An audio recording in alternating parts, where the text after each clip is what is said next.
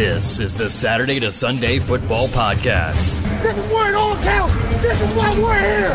This is why each one of us are here. And now, here's your host. Welcome back to another edition of the Saturday to Sunday Football Podcast. I am Paul Perticchese, and thank you for joining me. As always, across the way, as usual, is Mr. Jeff Abercrombie. Jeff, recording this on Sunday night. Sunday Night Football's on in the background. College football season, week 4 in the books. How are you doing this evening, my friend? I'm doing pretty well. I've got the football game on record, so I'll come back and I'll watch the end of it. And 49ers playing, right? So that's a big one. Yeah, absolutely. Garoppolo back in the saddle there, unfortunately, due to the Trey Lance injury. And Russell Wilson and the Broncos can't really seem to get it going too much. A lot of the same in terms of stagnant offense like it was in Seattle. Starting to wonder, maybe it wasn't that Seattle offense a little bit, but that might be a conversation for another day. We're here to deliver the NFL stock report, at least to start the show, with the Devy slant before we kind of transition over to some NFL stuff. So maybe, maybe Russell's name comes up a little bit later on if we got some time. But let's get right into it because I do think it was a little bit of an interesting week in terms of college football. And let's start at the quarterback position this week because I do think there were some significant names and some performances to talk about. I know we were talking a little bit about off air, but DJ Uiagalelei out of Clemson yesterday, really high scoring game between Clemson and Wake Forest. Uiagalelei, 26 of 41, 371 yards, 5 touchdowns, another 52 yards rushing. Against him, Sam Hartman, really impressive game, 337 yards and 6 touchdowns. Defenses really was surprised that Clemson's defense, was basically manhandled by Wake Forest at times in that game. They could not slow down Hartman, but Clemson and Uiagalelei were up to the task. And it was nice to kind of see Clemson win a game like this. Like, we haven't seen them have an offensive explosion like this. And listen, I think Uiagalelei still has his flaws, right? There's still some consistency issues that I think we see at times. And, we haven't talked much about him during this season. Obviously, we talked about him before the season started. But I still think there is those highs and those lows. You see the natural raw tools. You see the athleticism. And then, this was his best, I think, statistical game he's probably ever put up in college football. But even during it, there are moments that you see and, in terms of a little bit of inaccuracy or ball placement issues at times still kind of pop up a little bit. But I was impressed with this performance. And I think it's the kind of performance to kind of at least put him back in the spotlight of there's a lot of tools here to work with. When I've always watched him play, and this is from 2 years ago, everything about him reminds me so much of when Dak Prescott was coming out. And I remember Dak Prescott was a day 3 pick, so it wasn't like he was this clean prospect. And Uiagalelei may be on his way to being a day 3 guy. Maybe he can work his way back into the mix, in terms of day 2 or whatever. But any thoughts on Uiagalelei or Hartman from that game? Because I do feel like it was besides the Florida-Tennessee game, which we'll talk about those guys in a second, I think it was one of the marquee games this weekend, Clemson, Wake Forest, and the quarterback duel that we saw. Yeah, and it didn't disappoint, right?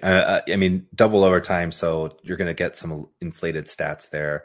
Also, I think you mentioned the Clemson's defense just living in the backfield. So what Hartman did, was a higher degree of difficulty, right? Uiagalelei, he's generally in a pretty good pocket for most of the game. And, credit to him, he's hanging in there and surveying and going across the field and back to find an open guy. So he did play pretty well. But again, I think, when I went to look up the game and get it in under my belt for this show, I ended up, on YouTube watching the 2021 Wake Forest Clemson game. And I was like, yeah, he looks a lot like he did last year. And then, realized what was going on. I watched, Saturday's game, and yeah, it was the same thing. It was, I think there are some really nice tools there. I mean, he's had some beautiful, arcing kind of rainbow throws with really good placement, right? Like drops in a bucket. But I also think, I know you mentioned, he's kind of had those tools.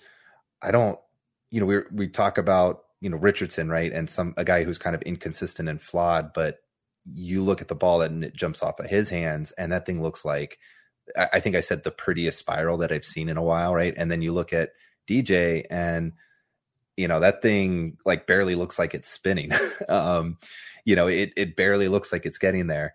And so I think there's some questions that I have there on like whether he's going to be able to kind of make those throws as he needs to. Otherwise, I think he's just going to have to be like a rhythm timing quarterback, which could work, but I think there's just limitations that you'll see. But hey, look, like he was completely written off after a really bad year last year. And, I think what we're seeing here is that there's more than one side of a coin in a story, right? Like every story has a lot of different chapters. Some aren't going to look good. Some are the ones you write yourself, and you're as a protagonist, and you make your own story, and you write your way to where you want to be. And that's what this game was for DJ. And we'll see how, like, he has to build on it. He can't just live off of one game. But I do think after we've said that there might be some questions around, Stroud and Young as well. But like, we've talked about Richardson, and we might again, but again, there's question marks after these top two quarterbacks.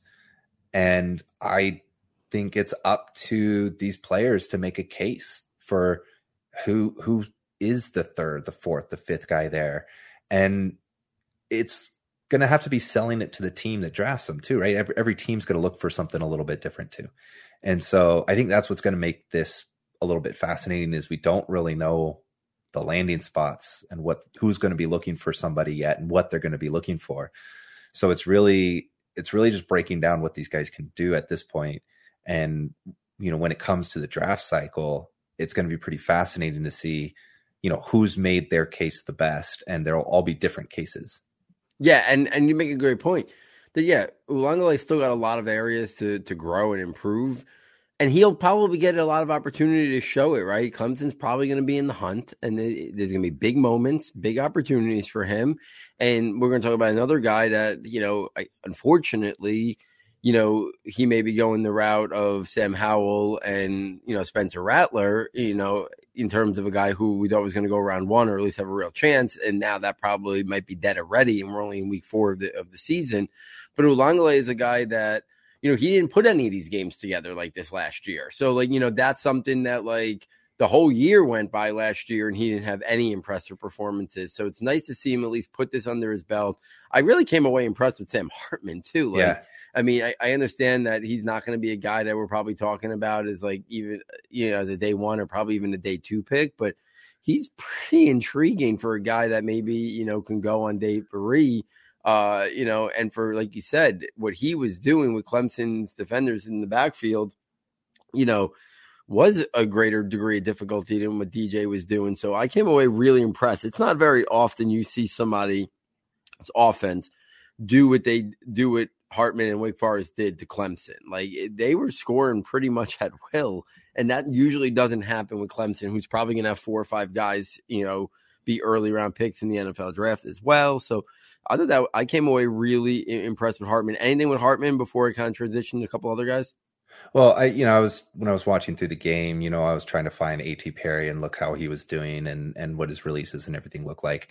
So, and I wasn't able to kind of go down and just like replay each play and look at like the different, how it evolved for each of the different players, So what you're doing there is you're all of a sudden seeing, why are we 3 seconds in? Where's the ball? Oh goodness, he's breaking out of pressure. Oh, look at that throw off the run. Like, look at this decision making here.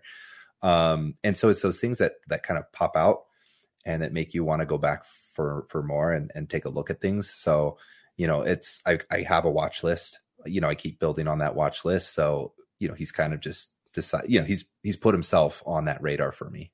Yeah, for sure. So it's going to be interesting to kind of follow him. I kind of mentioned him before, but I think Tyler Van Dyke is the one, unfortunately, who is in great danger of a guy that was being talked about as a round 1 caliber prospect, a guy who was in every single one of those ridiculously way too early 2023 mock drafts that come out, days or day or week after the 2022 NFL draft concludes. But Van Dyke was there, right? For anybody crazy enough like me to read him, and plenty of people do, which is why every site, forces somebody to write them.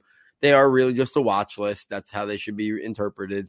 But Van Dyke was on every one of them, and he went as high as top 5, top 10, top 20. But he was in every one of those first rounds. And I watched him, and I thought there was a lot of intrigue. But we talked about him a little bit last week when he really struggled. And now this week against, I think it was Middle Tennessee, he got benched. Miami lost 16 of 32, 138 yards and 2 interceptions. He's having a lot of accuracy issues, a lot of decision-making issues, a lot of ball placement issues. Last year, he kind of took over for another guy, and he came in and he seemed like he was playing very free and loose. And this year, right now, we're seeing a very, very different player than the guy who came in last year and didn't really have a lot of pressure on him. And I don't know if that's the cause or defenses and D coordinators. There's more film on him now, and now he's got to adjust. But whatever it is, Van Dyke, I don't know if he's just going to get his job back next week and it was just an in-game benching. I think that's to be determined. But right now, I feel like if there's anybody in all of college football that has hurt their stock as much as anybody in terms of just the limited 4 weeks that we've had, I think it's been Van Dyke.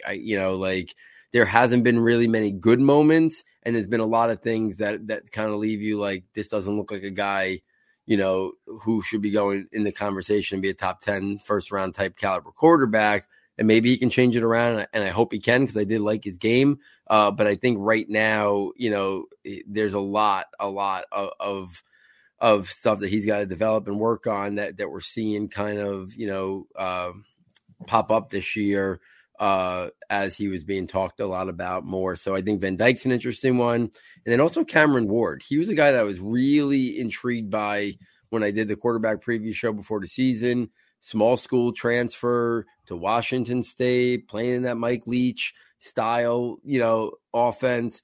And this week, they ended up losing that game to Oregon in a battle. But he was 37 of 48 for 375 yards, 2 touchdowns. He's got athleticism to his game. He can throw from multiple arm angles. I'm really, really intrigued by Cameron Ward. And as we see the quarterbacks kind of the shuffle of rising and falling and rising and falling, I think Ward is a guy that could start to see his status as he continues to I think have a really good year. I think we can start to see his stock rise a little bit. So he's a guy I'm really looking at closely. Jeff, any quick thoughts on either Van Dyke or Ward before we kind of round out the quarterbacks, talking about the other marquee game, which was Florida and Tennessee, and a couple, obviously really intriguing quarterbacks there? Yeah, I'll lead us into that game, but just quickly on Van Dyke. I mean, he's a sophomore.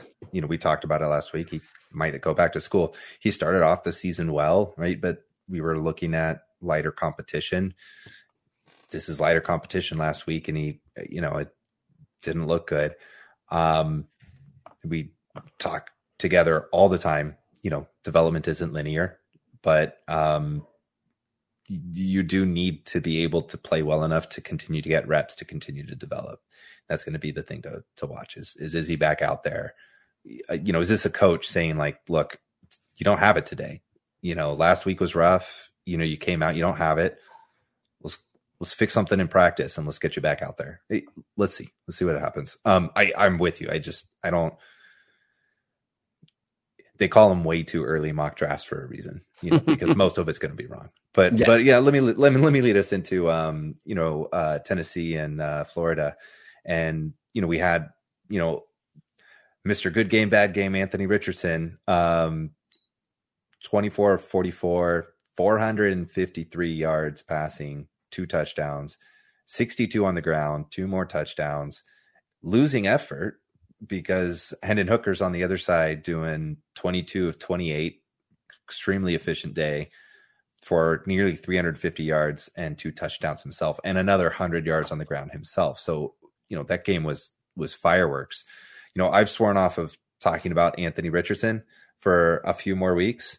So I don't know if you touch on Hooker. He's definitely somebody, as Tennessee is show. I mean, it's pretty phenomenal that program is all of a sudden, something to watch for in college football right now, as they sort of march through on their quest to the playoffs. And I think that's going to get him, more notoriety, more eyeballs on him, as like we were talking about for DJ. But what about you, Paul? I've sworn off Richardson for 3 more weeks, so why don't you take the floor? Yeah, I mean, listen, these guys almost put up 1,000 total yards. Like, I don't think I realized that when I was writing the numbers before. But if you do the math, they're like 30 yards short of 1,000. Like, that's what these guys did combined yesterday in offense. And I'll say this about Anthony Richardson, because we've said we're going to kind of let it play out a little bit. It was nice to see him have this type of statistical performance, because let's be honest, like, he just hasn't played a lot, right? He hasn't played a lot, so he hasn't had games like this. So to know that this is at least in your arsenal, that you can put out a 453-yard, 500 total yard offensive game against a team that's currently ranked number 10 in the country, that gets me just excited about the overall pedigree of why we're intrigued by Anthony Richardson, right? Like, it's not, we also want to see it turn into some level of production and not just be raw tools and things we've seen. So it's nice that he was able to do this and keep Florida. Unfortunately, they didn't win the game, but keep them in the game, right? They were like 10-point underdogs, I think, going in, or 9-point underdogs. So they weren't expected to win this football game. So he kept them in the game. He had a lead late in the game. Obviously Tennessee pulled away late. So I think it was it was nice to see him have a game like this to kind of help in that momentum that hopefully is building towards him being a big time, prospect.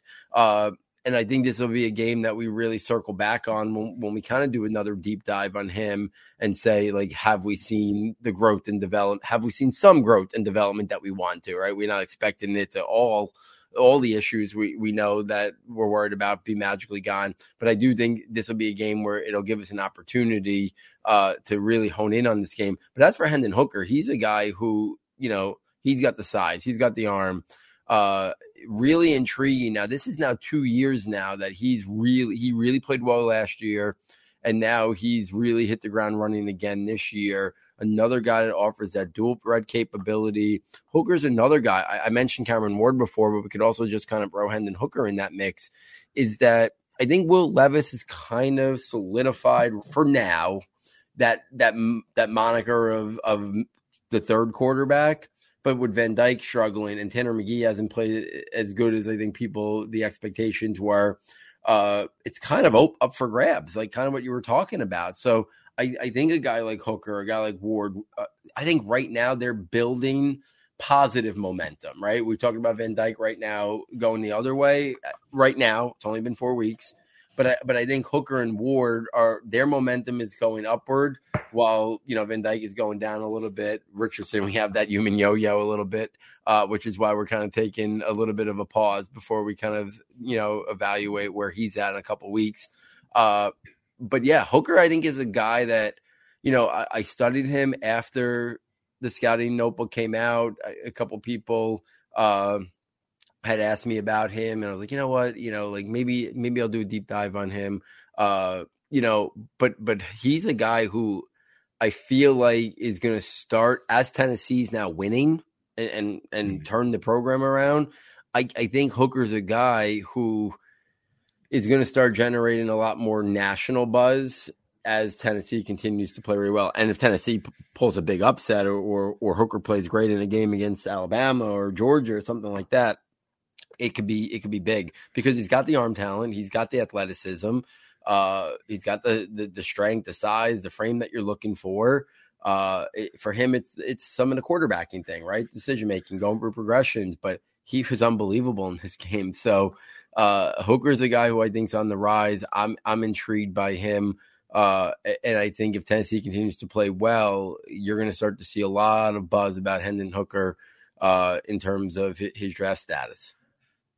Yeah, it starts with games like this, right? They'll profile this game on SportsCenter. They'll show, you captaining a comeback and, pull out the win and your name's on 10:00 p.m., to national households.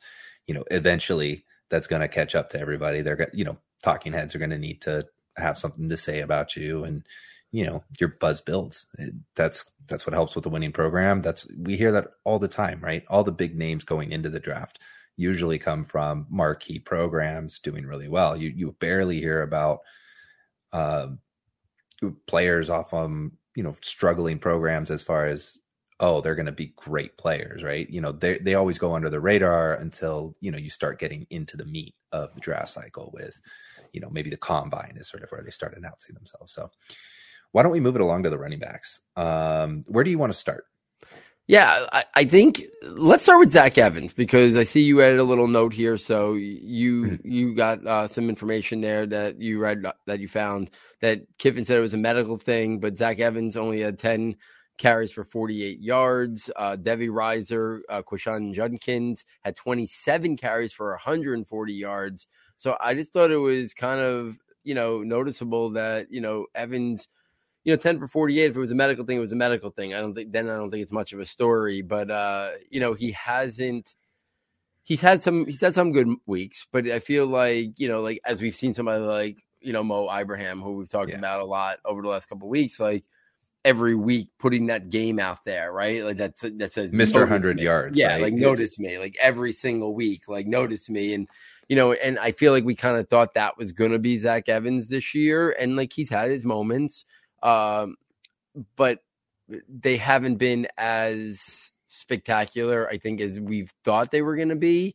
And then again, if this is just a medical thing, it's a medical thing. If he was out there, he might have carried the rest of that big workload, or at least a big chunk of that Judkins did. And then maybe he would have been the one with 150 yards. And this is a non-story. But I do think it's at least worth mentioning that Evans, what is the medical thing? Is it something serious? Is it not? So I think that's something at least to monitor and follow. Any thoughts on Evans? Or I know we kind of usually break it up, but this jumps out on the box score, right? So if you're looking through and you see this, it kind of like with Van Dyke, it raises an alarm, right? And so I had to go in and I had to look. I was like, hey, I didn't have eyes on this game. What happened, right? And it was sort of an after the game thing that it kind of came out.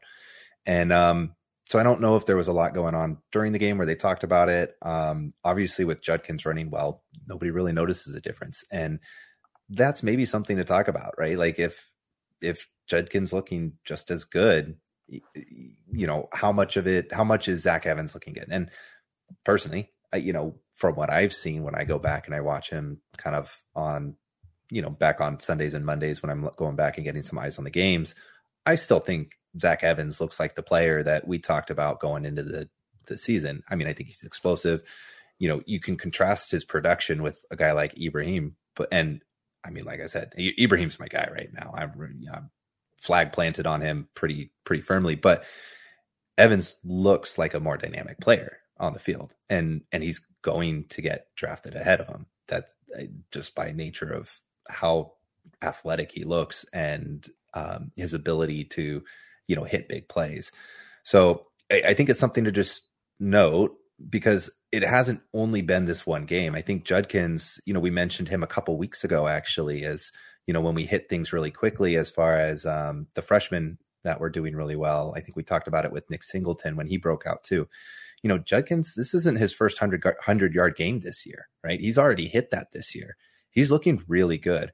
They're already, I thought maybe it had to do with the opponents that they were facing, and that they're just looking to give, the freshman a little bit of work and get him out there and get him acclimated. But I think this is going to go all year. I think you're going to see both of them out there, and Judkins looks really good. So, maybe we can hit him on the Debbie slant a little bit, but I'd like to know sort of if we kind of juggle some names around, how much of a riser is he?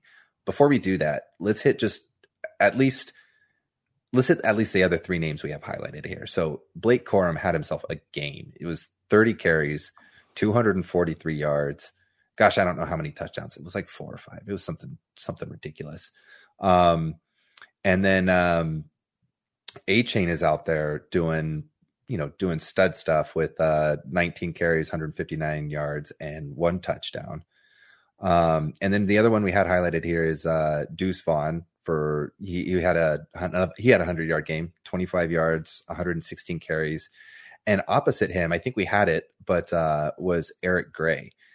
who also had himself a 100-yard game. And I think Vaughn and Gray are a good contrasting one, because when I went back and I watched that game, you're looking at them both sides, and you're kind of watching one, then you're watching the other, then you're watching one, and then you're watching the other. You can't help but have a natural comparison. So why don't you start and take this where you'd like to go first? And I'll certainly be able to circle around and have some notes on Vaughn and Gray. Yeah, I mean, so the thing that really stood out and I thought was worthwhile talking about is size doesn't really matter in terms of college football, in terms of handling heavy workloads, right? That's the thing that jumps at the page, right? None of these guys, I'll go out on a limb and say none of these guys from the Corum, A-Chain, and Vaughn will ever have that many rushes in an NFL game in their lives. Like Blake Corum's never touching the ball 30 times. A-Chain's probably never going to be a 19 carry a game guy, and Vaughn's not going to carry the ball 25 times. But what you're seeing is these guys are, while their roles in the NFL will be different, these are not the type of guys who are just space players. They're not just guys who are bid players. You're seeing them take the reins of their offenses and be the focal points. Devin A-Chain, I was kind of waiting for somebody else to kind of take the role of Isaiah Spiller, at least in some capacity, but it's not. A-Chain now is getting 18 to 20 carries, pretty much a weekly thing. Blake Corum, like in the game, that Michigan, was closer until late. They pulled away against Maryland.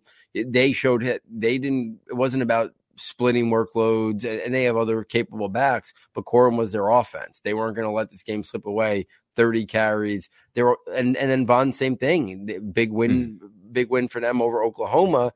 And all of these guys, while all profile as short or small, they're all explosive in different levels of explosiveness. And, A-Chain, it's more just that elite burst and explosion like that. Corum and Vaughn, I think more shiftiness. They have explosiveness too, but it's like shiftiness, making people miss. So all of those guys, and the other guy that's kind of thrown the mix here, and then let you chime in a little bit. Travis Dye, he's slowly taking.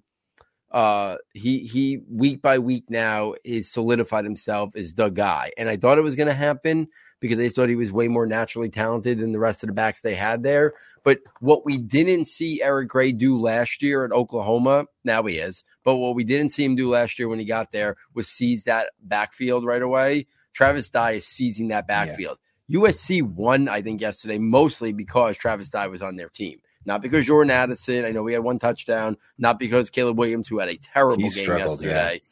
They won because Travis Dye gave him 133 yards on the ground. They played good defense too, which was part of it. But Dye was their best offensive player yesterday. And when you have Caleb Williams and Jordan Addison, that's saying something. Like that Dye was their best player on the field yesterday. So all of these guys, I think their like draft status kind of varies. My guess is it might fall anywhere between round 2 and let's say round 4, or maybe even round 5 for a guy like Dye, even though I think he's more of a round 4 guy. But they all have different levels of, I think, what the NFL wants. NFL wants guys who can be multi-versatile in the pass game and the run game. They want playmakers. All of these guys are playmakers. They're versatile. They can impact the game as a receiver and as a and as a runner. I don't think any of these guys are going to be guys that you want to pound up the middle X amount of times. I think Gray, of all the guys, if we include Gray in terms of this list, probably is the best pure inside runner in terms of like body being able to withhold.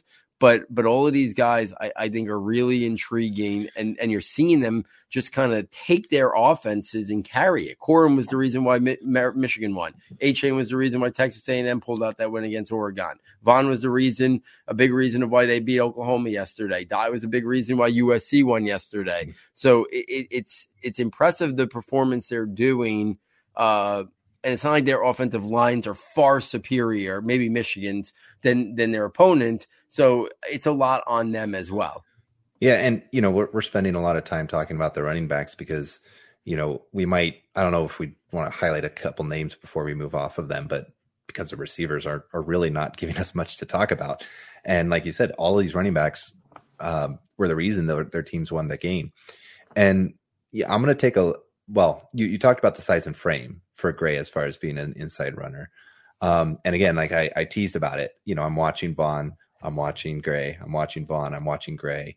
And, you know, Gray to me, again, this was one game through a really fast, it wasn't even like the full condensed film. Like this was sort of the highlights back and forth. And, but I still saw Gray, you know, have the tendency to be a space player, right? Like that's where he's comfortable, is out in space when he can perceive things around him and put that all together.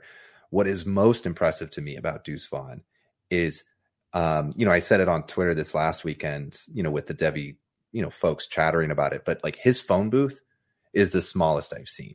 And what I mean by that is, you know, one of the things they say, can you make a guy miss in a phone booth, right? You know, you've got a linebacker coming up the gap and he's between you and where you need to be. Can you make him miss and get to where you need to go, right? And Vaughn can do that in such a tight space. Like, honestly, if he was bigger, I'd be almost tempted to say Christian McCaffrey like moves. Just it's the speed at which he makes his cuts and his transitions and sets people up. He doesn't gear down at all. No, he doesn't decelerate at all. He's more dynamic of a mover in my mind than Bijan Robinson is. And let's just break that down strictly as a mover, right? He doesn't have the frame. He doesn't have the bulk. He doesn't have, you know, he's not carrying as much, right? It, you know, different players, but I mean, I saw Vaughn go in and block a linebacker.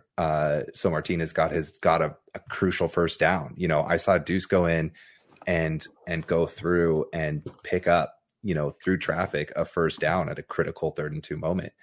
And he can get really small. Like he can get really small through the cracks and through seams.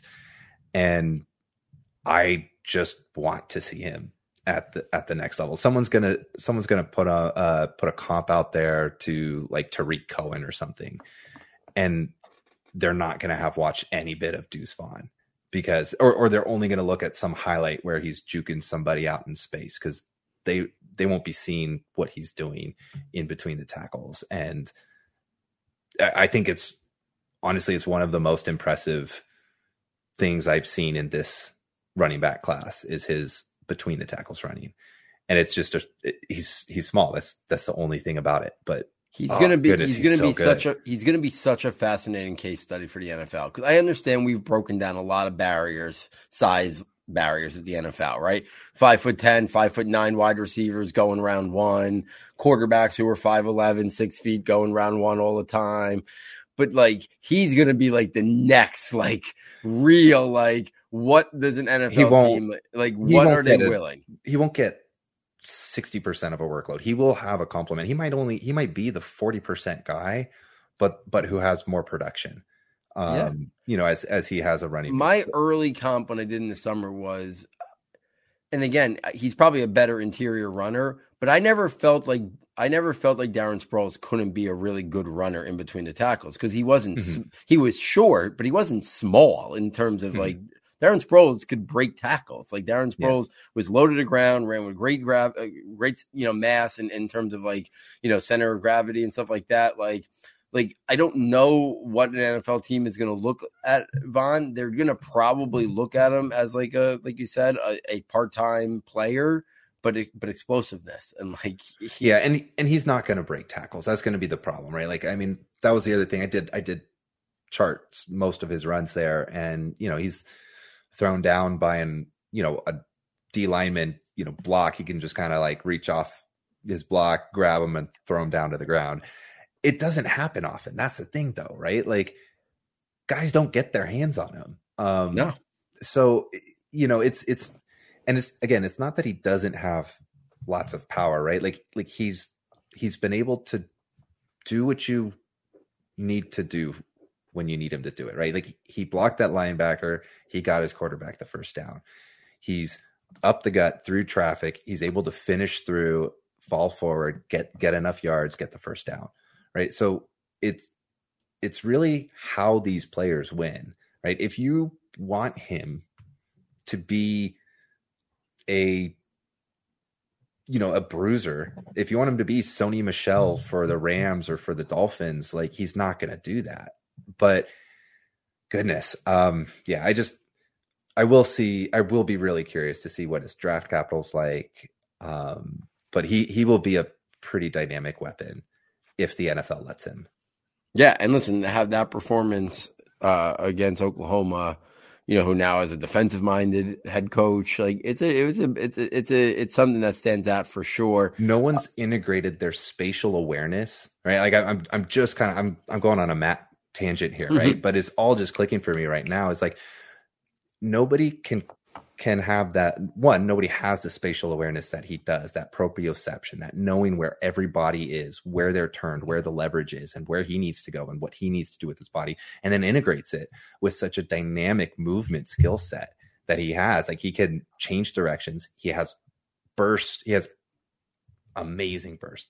As anything that, like, probably top of the class kind of burst, really good speed, and he can integrate all of those pieces together in the same bit as the mental game. And it's if size didn't matter, and I think there's an argument to say that it doesn't, but that's not what the NFL thinks. But if size didn't matter, he might be one of my top running backs in this entire class. Like, I think I could say he'd be ranked over Evans. Yeah, I think he's an explosive player, and it's going to be interesting to kind of see how the NFL values him. But I think they're going to value him. Some teams going to value him in a way that they're going to be intrigued by the playmaking ability, and they're going to look at him as a guy that adds a lot to their team, adds a uniqueness to their team. He's going to be a guy that I think ends up going somewhere on day 2 and adds a new wrinkle to a team that's looking to add a new wrinkle, and they're going to enjoy having him as part of their offensive game plan for sure. Let's kind of round out the NFL draft stock report for this week with a little rapid fire in terms of the pass catchers, because there wasn't really a lot. So I'm going to kind of group some wide receivers here and tight ends, and Jeff, maybe you comment on one or two if there's something that you think is noteworthy. If not, you could take it right to the Devy slant. Quentin Johnston, I mentioned him again. We've talked about him a few times. TCU scored 42 points this past weekend, and Johnson had 3 catches for 29 yards. TCU has had some good offensive games this year. Johnson just really hasn't came along for the ride. So for a guy who, was being touted as right there after Jackson Smith-Njigba and Kayshon Boutte, and he was right there with Jermaine Burton as a guy that maybe could even push those guys. We haven't seen anything yet in terms of an explosive player, a big-time, pass catcher, a guy that you would think, oh, yeah, this guy's going to go in the top 20 picks of the NFL draft. So it's early, but he's left a lot to be desired in the early going. We haven't seen him put it together yet, even when TCU has good games like this past weekend, 42 points. Parker Washington, he reminds me so much of Jarvis Landry. Some in the Devy community are higher on him. I think he's a good player. I don't see really, really high ceiling. I see a guy that I like him, but I think he's more in the mold of a Jarvis Landry, who's had a very good NFL career. But I feel like people are looking at him and think his ceiling is even higher than that. I don't see it. Raheem Jarrett and Demas at Maryland. I bring it up because they really struggled against that Michigan defense, right? These are the kind of games you kind of want to see wide receivers, up against better level of competition perform. Raheem Jarrett, 4 catches for 12 yards. Demas, 2 catches for 12 yards. But the wide receivers actually intrigue me the most. Bru McCoy, the former highly, highly regarded USC recruit, 5 catches, 102 yards and a touchdown. He's starting to get it going there for the Volunteers, right? We talked about Hendon Hooker before. So I think Bru McCoy's a name to get back on our radar a little bit. I think I had him ranked as like my 21st wide receiver before the season started. But McCoy's starting to put things together there in Tennessee. And the way Tennessee's playing and the way Hooker's playing, McCoy's a guy who could be heard from a lot more the rest of this year. Julian Fleming finally got in the box score, 4 catches, 67 yards and a touchdown. The former number 1 receiver recruit that was highly regarded in Devy circles.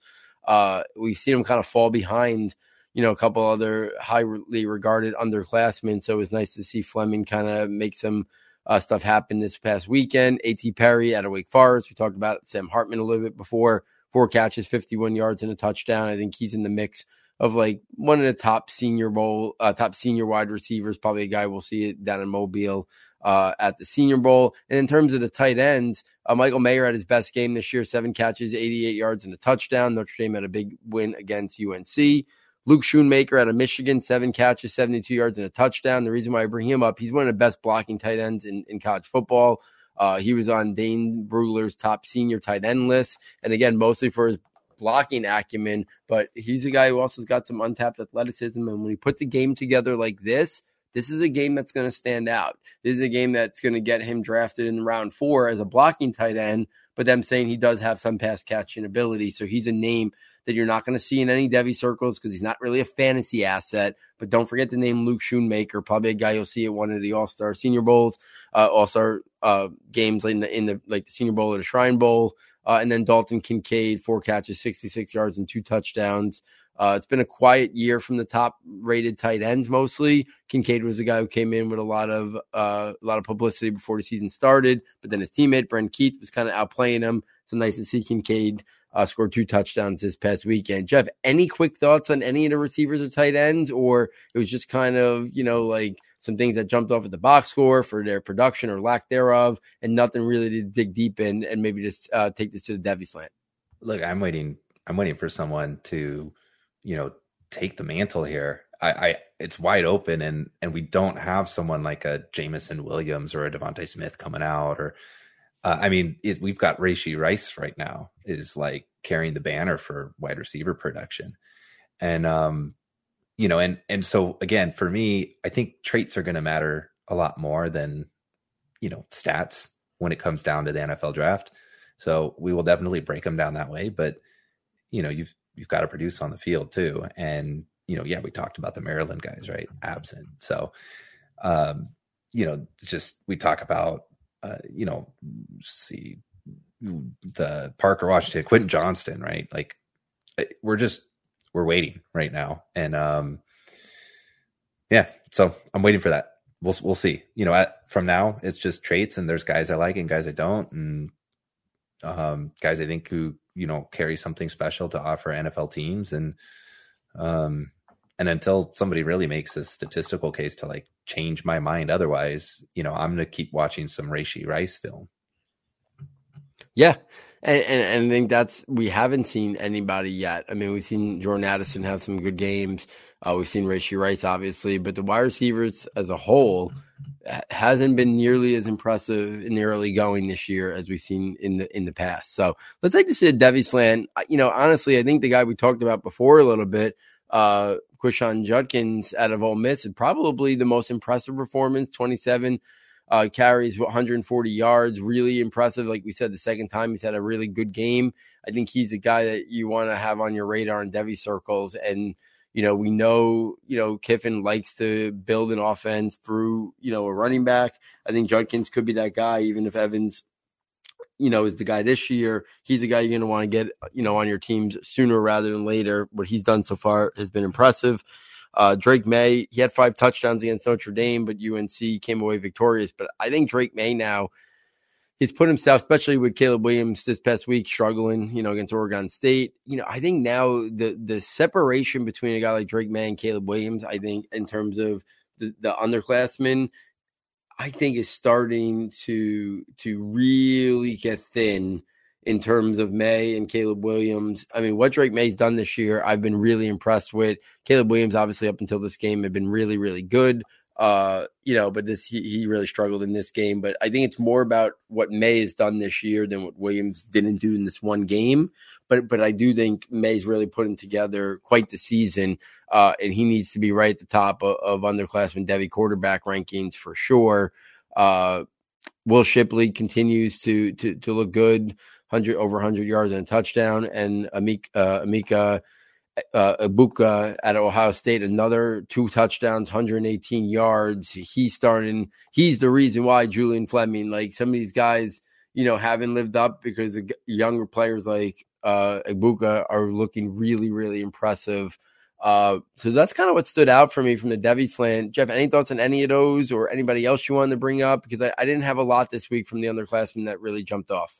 Yeah, I mean, I think we were going to circle back and, I was going to maybe like go through your Devy rankings and like throw a couple names. Like touching on Shipley real quick, his touchdown was great. I mean, that was fighting through three different defenders to get the touchdown. And, I saw he lined up in the slot and had a legit slot route, right? So we're not talking about the receiving back who's, just flaring out to the flat and catching a flat and, running up a sideline screen kind of thing.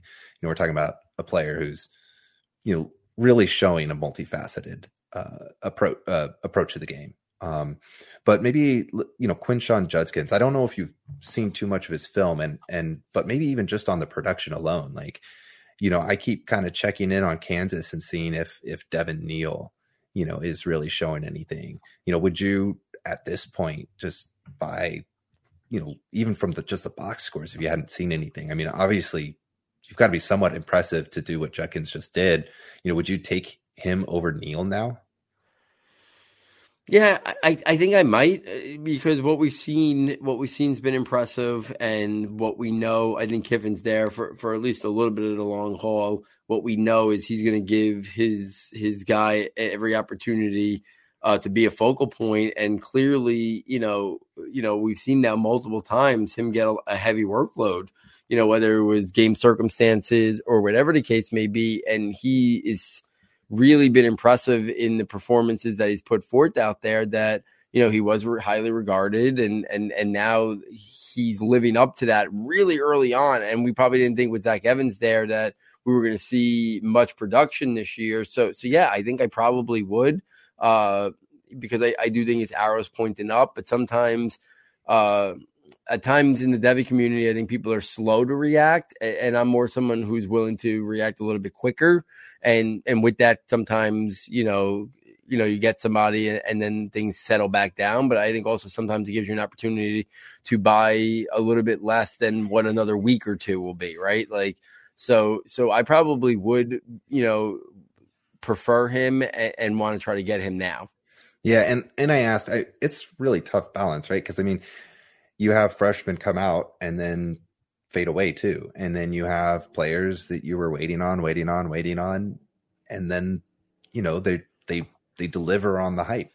And I think just Devin Neal was an interesting name because I know he's got quite a few fans around the Devy community. And I said his name to aim a little high because I think from like a freshman perspective, Judkins is putting, you talked about Drake May closing a gap with a name like Caleb Williams, right? Like I think with what Judkins is able to step in and do right away as a freshman is closing the gap between him and a guy like Singleton.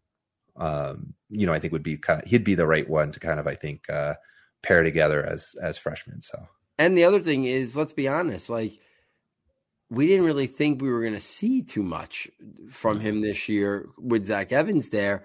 And now what I think we've seen is, I think that you can't put the genie back in the bottle. Like when you force yourself onto the field with a back in front of you like Zach Evans, like that's phenomenal. Like yeah. I mean, Zach Evans was regarded by some as RB2 heading into this season in terms of talent and upside. Still might be for me. Yeah. And the fact that this guy is pushing his way onto the field, and I don't think they're just going to, like I said, I don't think they're just going to put it back in the, you're not going to just sit him on the sideline now and give Evans 25 touches. I don't think that's going to happen.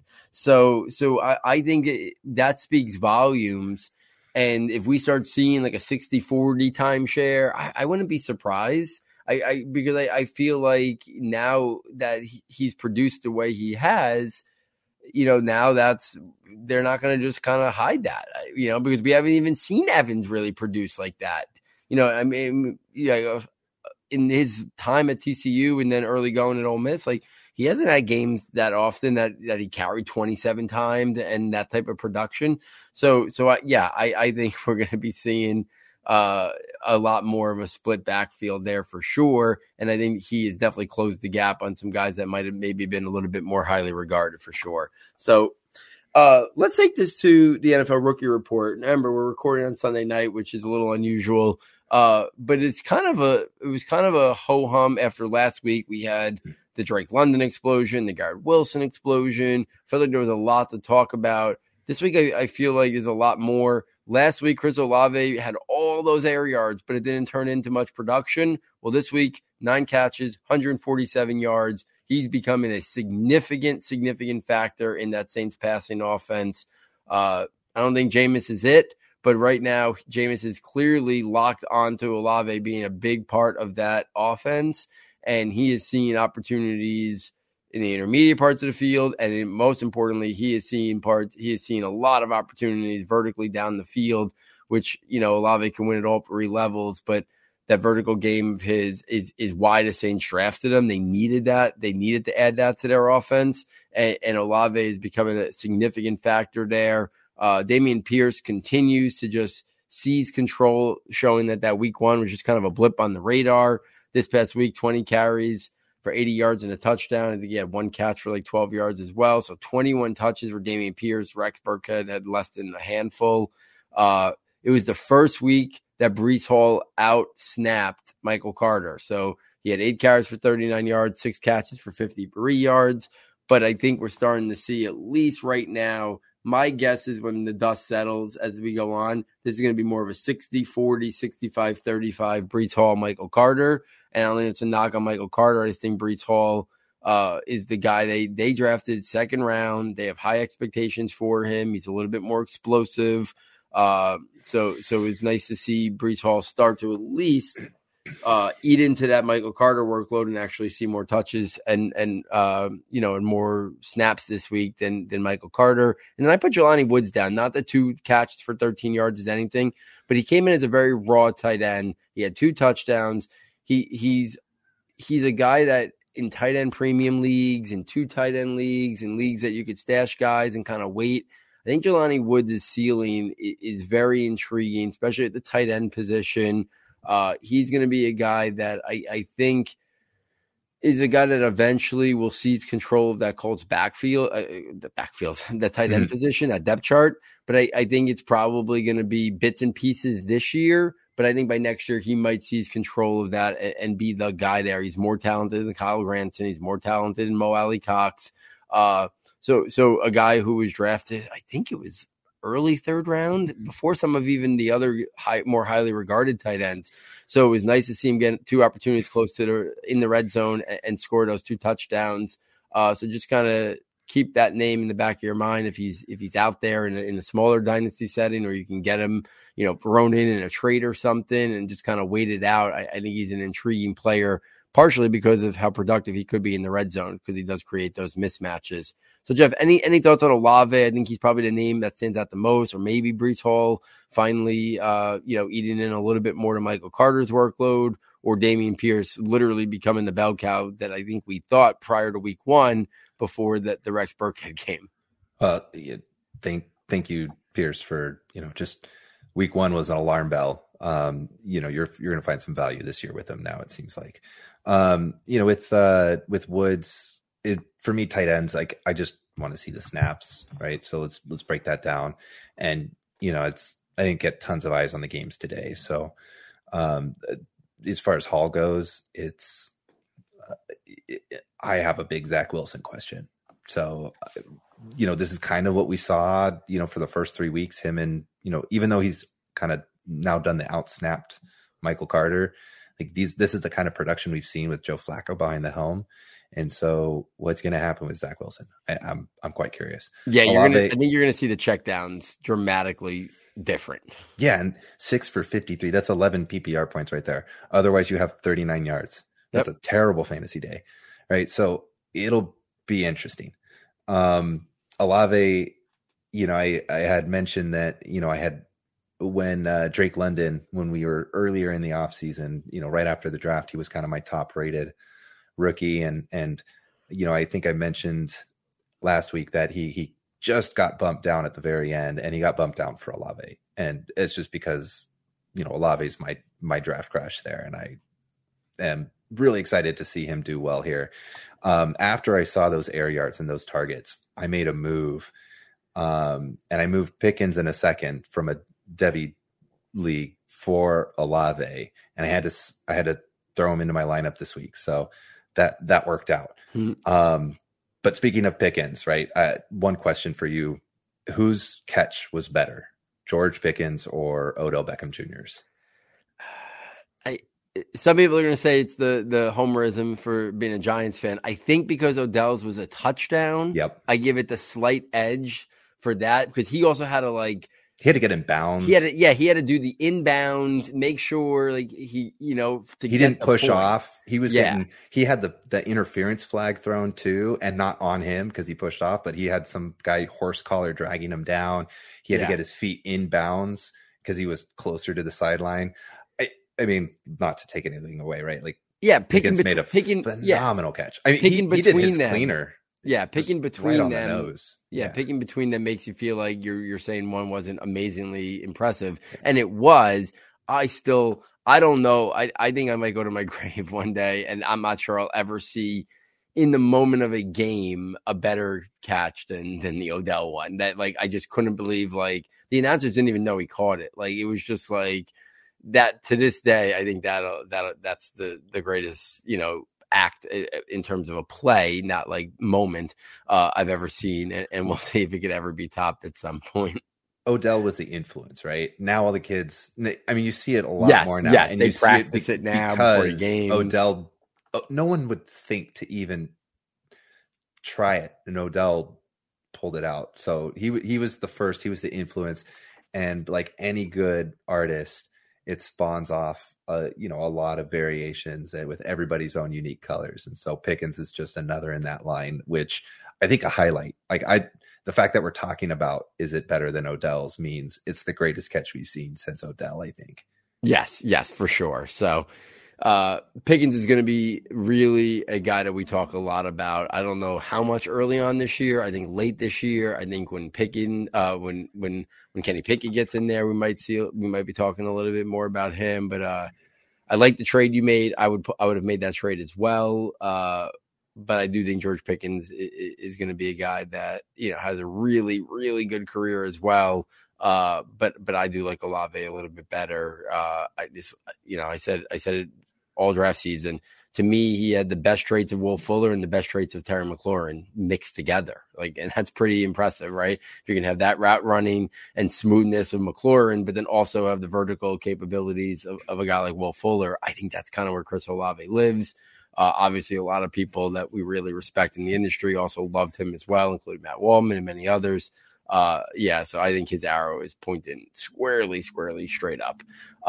Let's close out the night with the Dynasty Stock Report, because I do think there were some interesting things that took place today as we're recording this Sunday night. And let's start at the quarterback position, because we talked a lot about Jalen Hurts last week, so we don't have to get into him again. But what he's doing is remarkable. And just to kind of show you where you can't be so resistant to change and change pretty quickly when needed, I moved him up. I already had moved him up. Remember I told you last week I was going to move him up.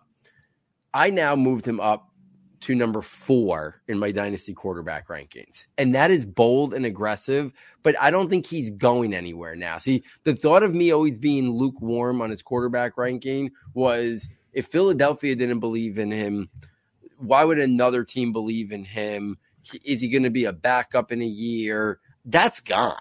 If for some reason the Eagles, don't believe in him yet, which I don't think that's the case, another team squarely would, based on what we've seen him. He's improving as a passer better than I ever even thought he was going to get. Is he still the greatest passer ever? No, but neither is Lamar Jackson at times. Neither is Kyler Murray at times.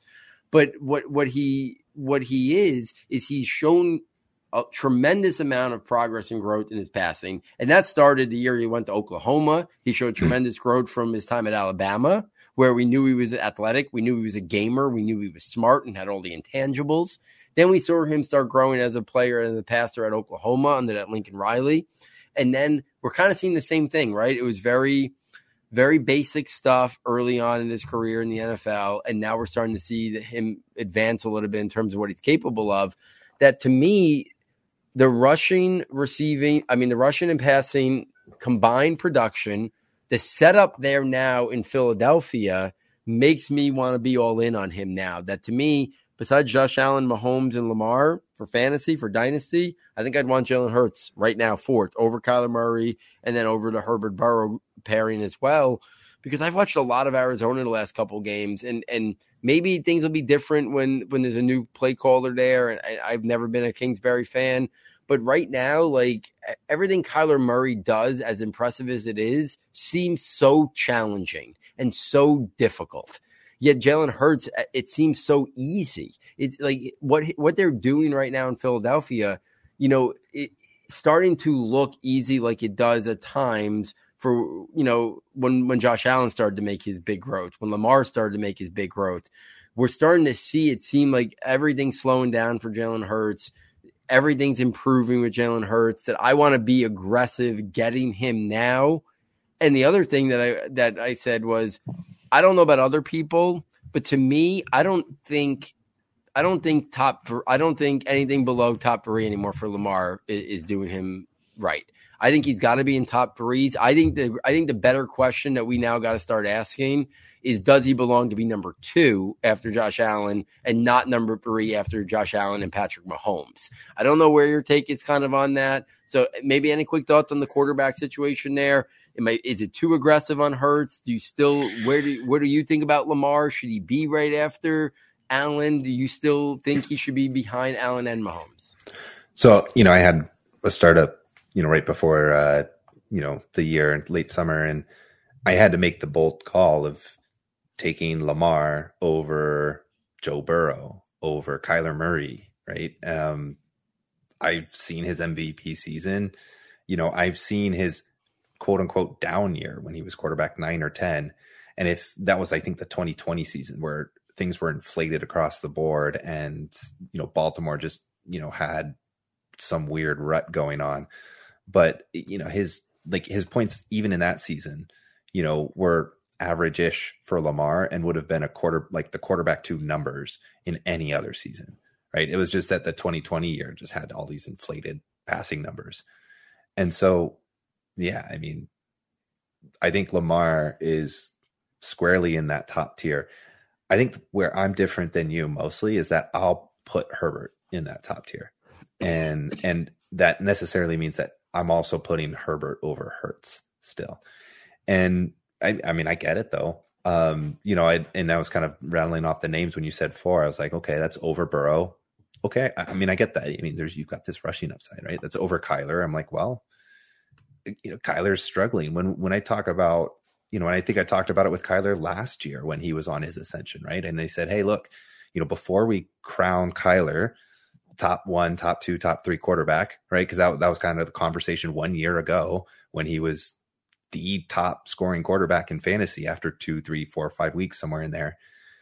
My statement there, and this will apply to Hurts too, is that, when a quarterback goes through their development, the defenses are going to adjust.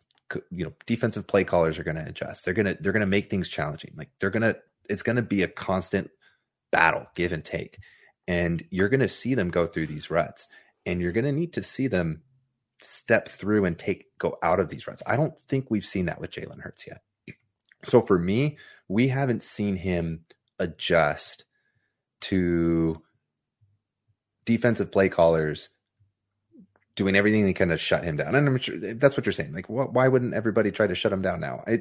There's going to get some tape. There's going to be a book. There's going to be a part of his development and growth where things aren't easy, just like we're seeing with Kyler. And Kyler's struggled through these for big stretches. So that's why I don't have any problem putting Hurts in that tier and even taking him above him. Not at all. I'm just saying, hey, that point is coming for Hurts. And I don't know. There's a few players that I might be wrong on in it, and it didn't come. And you maybe say Pat Mahomes had to deal with it when defenses went too high on him and he learned to be patient. That was like 2 games, And the other one I don't think I've seen it yet with is Herbert. But from what I've seen him string together year to year to year and the progress, I don't know. I think he's on a similar Mahomes track where the way that defenses adjust to him, it's a 1-2 game adjustment for him to go back to it. And I think that's why he's in my top tier in the Ascension. So that's kind of how I order things. Yeah. If top 4 quarterbacks, putting Herbert up in there, and then throw Hurts in that tier with Burrow, Kyler, Watson, or, whoever else, ends up being, Dak or whoever else you want to put in there. I certainly think, as I keep going further and further down the list of names, the more and more I just want to see Hurts in the upside. And even just due to the rushing, right? Like even if he stops progressing as a passer and he's not going to be on a level like a Josh Allen, like a Lamar, even if he doesn't get to Lamar's level as a passer, he's still going to be an incredibly valuable fantasy asset. And he's good enough now to be an extremely valuable NFL asset. And that's what you need for your longevity, right? Is can he be an asset to an NFL team? And you've laid out the argument well. I think we have a definitive answer to that, and it's yes. Yeah, and I mean, you can make the case he's set up with his pass catchers as good as anybody right now in the entire NFL, besides maybe Tua, but like we don't even Burrow, yeah. And Burrow, yeah, sorry, yeah, and Burrow and Tua would be the only other 2 guys that are probably set up better than him. And I'm going to bring up Devonta Smith momentarily, but he's set up there. Those guys are going to be there for at least the next 4 years there, as he will have some of these downs, right? And those guys will be really helpful to have, to kind of help him get over those adjustments that he'll have to make, that inevitably will come. The only other quarterback thing is as someone who is a huge fan, I'm not writing him off. But the concern level now for Justin Fields is at a level of this whole year is going to be. We talked last week about the unfortunate Lance injury, right? And it's a whole year of his development completely stunted, right? And he doesn't get to play, and he didn't play much in his last year in college. So now, expectations next year, and it's been how many years? It'll be 4 years, right, since he really played meaningful football. Well, Justin Fields, I mean, they're not even trying to really develop him. I mean, 8 passes, 8 completions. When he does, he seems like he's very tentative. 2 interceptions today.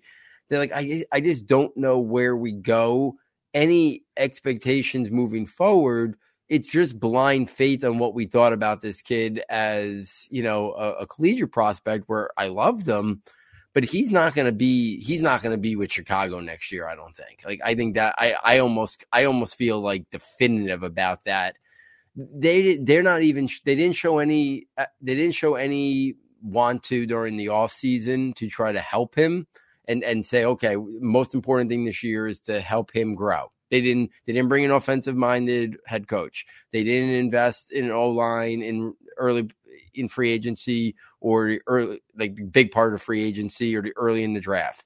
They didn't, get him really any playmakers besides a 3rd round pick on an older prospect in Velus Jones. And now it's they're not even letting him just go out there and take the lumps, but throw the ball 35 times. And I don't know what we do with him in Dynasty. I think if you have him, you probably just hold on to him because you can't give him away now because you're gonna get nothing back in return. But I think now we're talking about another team's just gonna take a flyer on him my guess is where this is going. And when I take a flyer on, listen, the Jets got a 2nd and a 4th for Sam Darnold, so there might be a team that needs a quarterback that still believes in him. So he'll get another chance for sure, but how many times quarterback is not tight ends. We don't often see quarterbacks leave somewhere and thrive somewhere else, right? That's not normal. So I think the expectations have to be carefully thought through when you're talking about a dynasty circle. And it's unfortunate because I really do like the player a lot. But once the regime who drafted him is no longer there, I think it changes everything. And that's kind of where we're at with Chicago. Bad team, bad O-line, minimal weapons. And they just look like they're just asking him to kind of be a caretaker this year, pass as little as possible. Maybe they steal some wins. I mean, they're 2-1 now, and he's basically had no impact on those 2 wins. I don't know.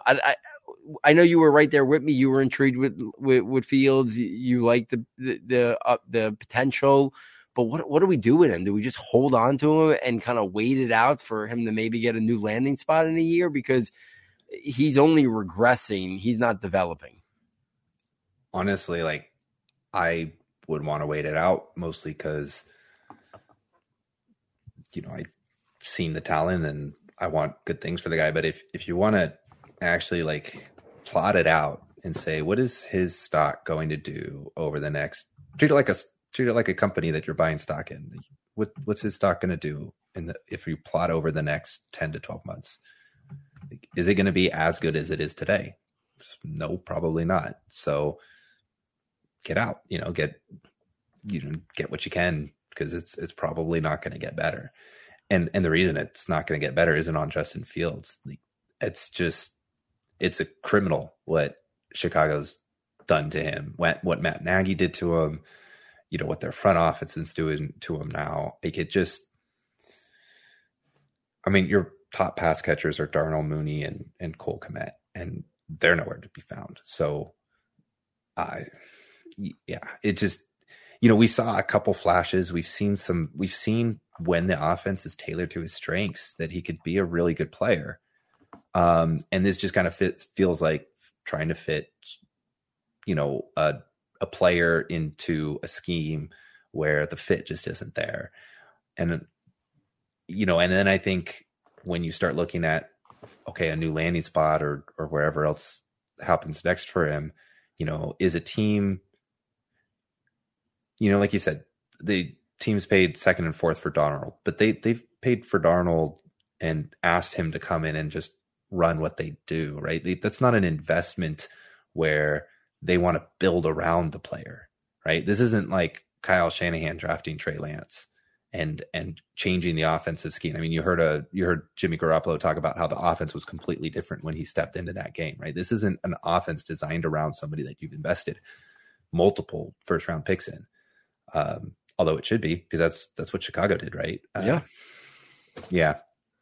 And the truth of the matter is, if a team trades for him, I'm not sure he's going to get that in his new home, right? Yeah, that's it. They're not going to put multiple first round picks. They're not going to spend enough where they feel like they need to build around this guy. Like he's going to have to.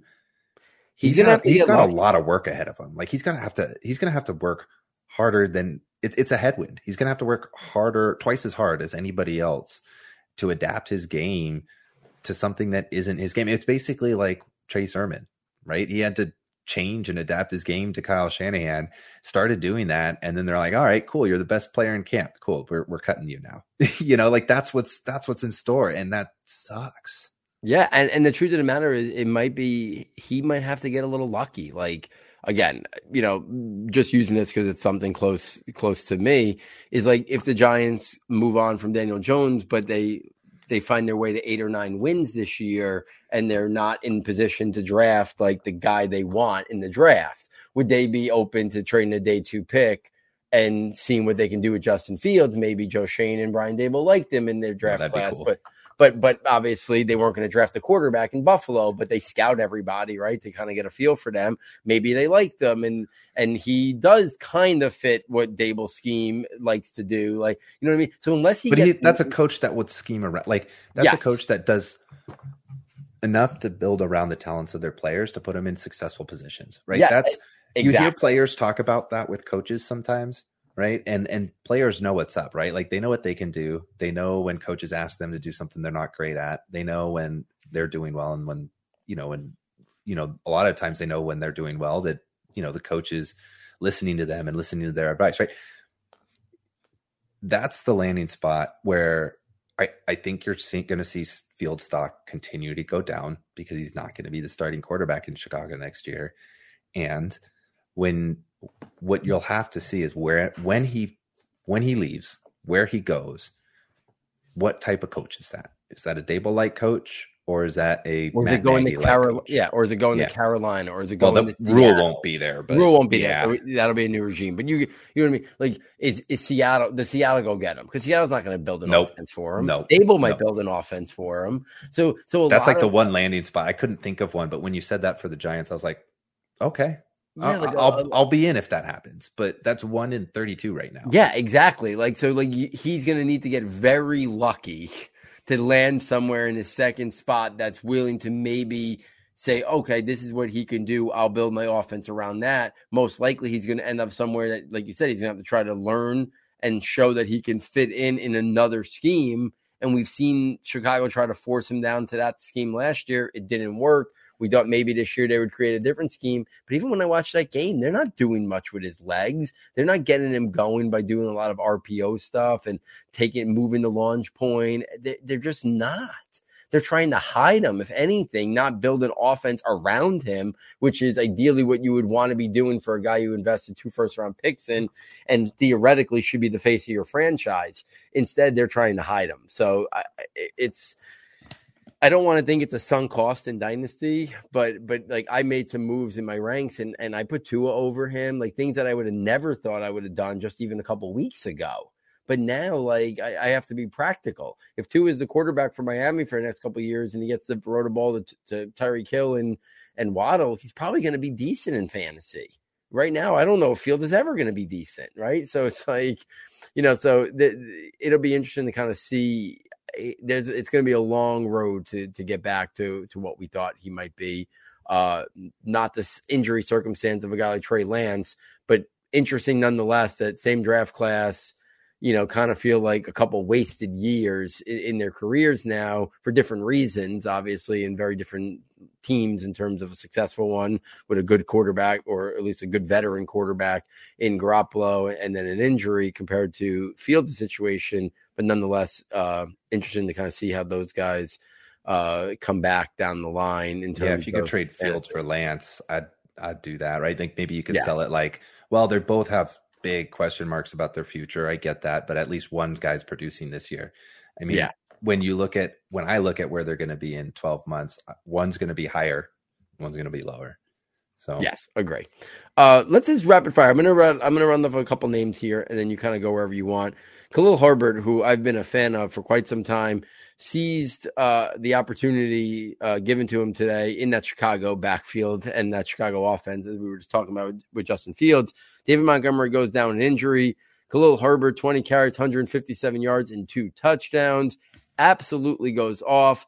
Probably, I'm going to say it's because yesterday I traded him away as much as I love the player. I was in a win now team, traded him and a first-round rookie pick for Gabe Davis, who I do like a lot. But nonetheless, right after I do that, Khalil Herbert, 157 yards, 2 touchdowns.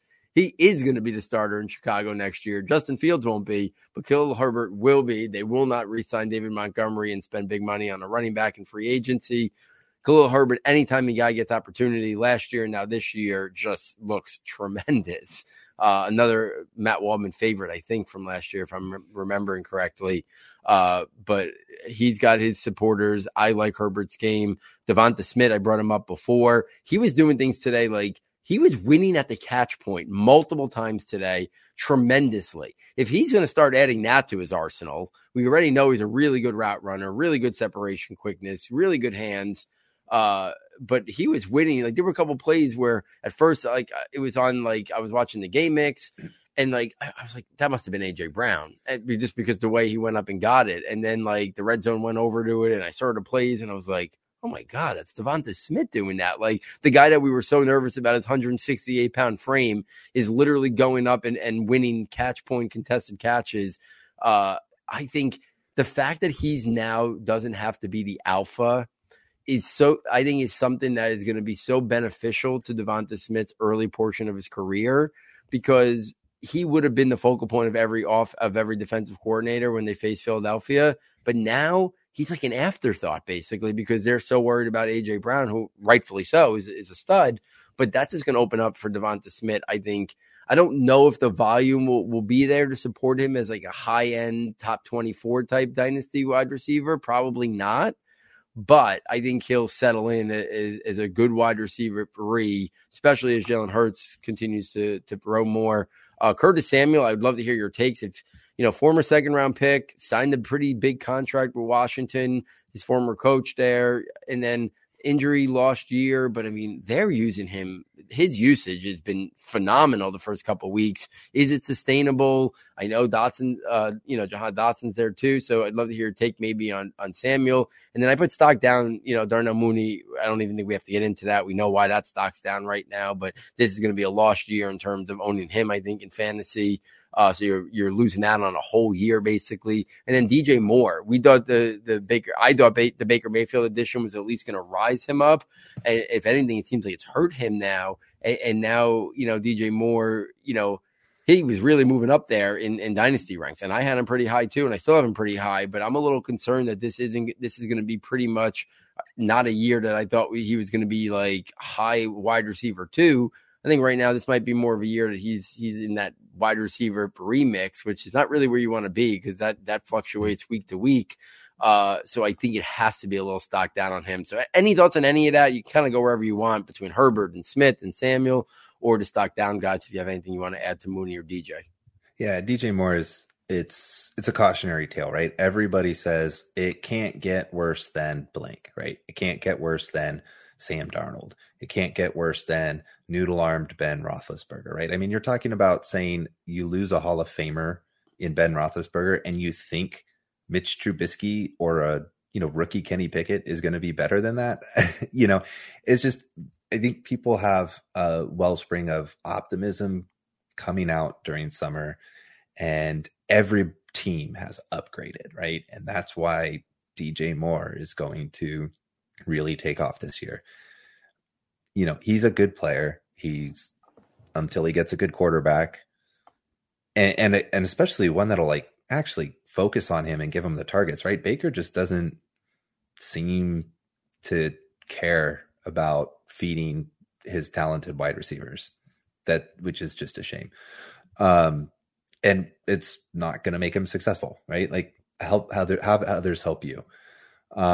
Curtis Samuel is an interesting one because I am a big Jahan Dotson believer, and Jahan Dotson has looked amazing, right? Like his catches are off the charts already. Like I see Dotson supplanting Curtis Samuel as a better focus for that offense.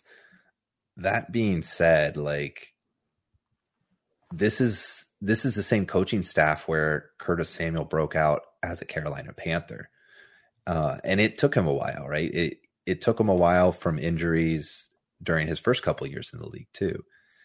And so I don't think we're going to see this sustain by one way or another, whether it's a talent thing, whether it's an injury thing, or just a way that their offense will evolve, right? That's going to evolve throughout the season. So, I think this is a great opportunity to, sell high, but we've also seen, this kind of happen for a season or so, like with a JD McKissick kind of role, right? And he's, at least for now, he's starting in your fantasy lineup. You've got to play him, right? And that's a really good position for a piece that was sort of an afterthought. And then I just, want to champion Khalil Herbert because he's been one of those guys that have always kind of been the guy that I want to get thrown in on a trade. And unfortunately I'd had to throw him in on a few other trades as like the throw in. And now I don't have him on my roster, which makes me sad. I don't think the Chicago coaching staff is anything to write home about. We talked about it with Fields. Like Montgomery's going to be healthy. They're going to go straight back to him. This is like an Alexander Madison, Dalvin Cook thing, except if the talent levels were so much closer. Like Montgomery is a very, very good back. I don't know if he's worth paying oodles of money on a second contract, but I mean, you watch what he did last weekend and he was phenomenal. I mean, it wasn't enough to win the game against Green Bay, but he was really good.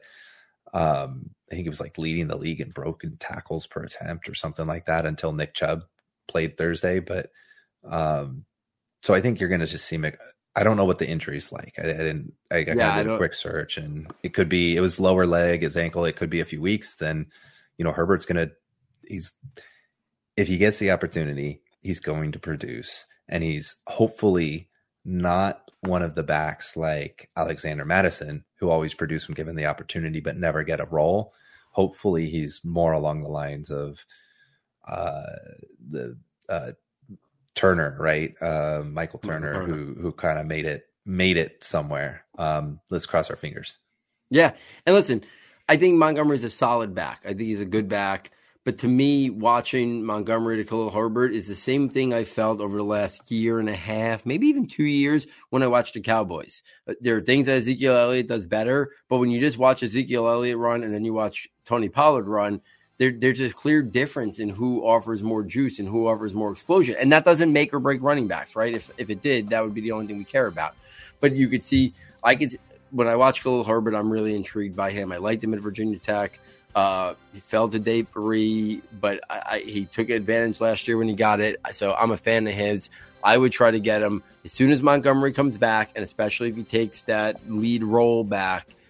Every one of your leagues, everyone should be trying to go out and get Khalil Herbert on the cheap, 3rd round rookie pick, thrown in another deal.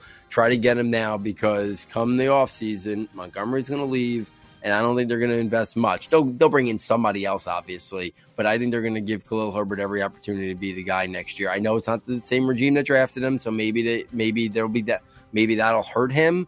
But if he performs in glimpses, I think he might get a real opportunity there, so they can build up the rest of that team, not spend many resources at the running back position, and hone in on the other areas that they need for sure. So, Jeff, there it is. Dynasty report for this week. A lot of interesting things there. Hopefully you are enjoying these 4 segments that we are bringing to you each and every week. If so, please get over to the website, SS Football.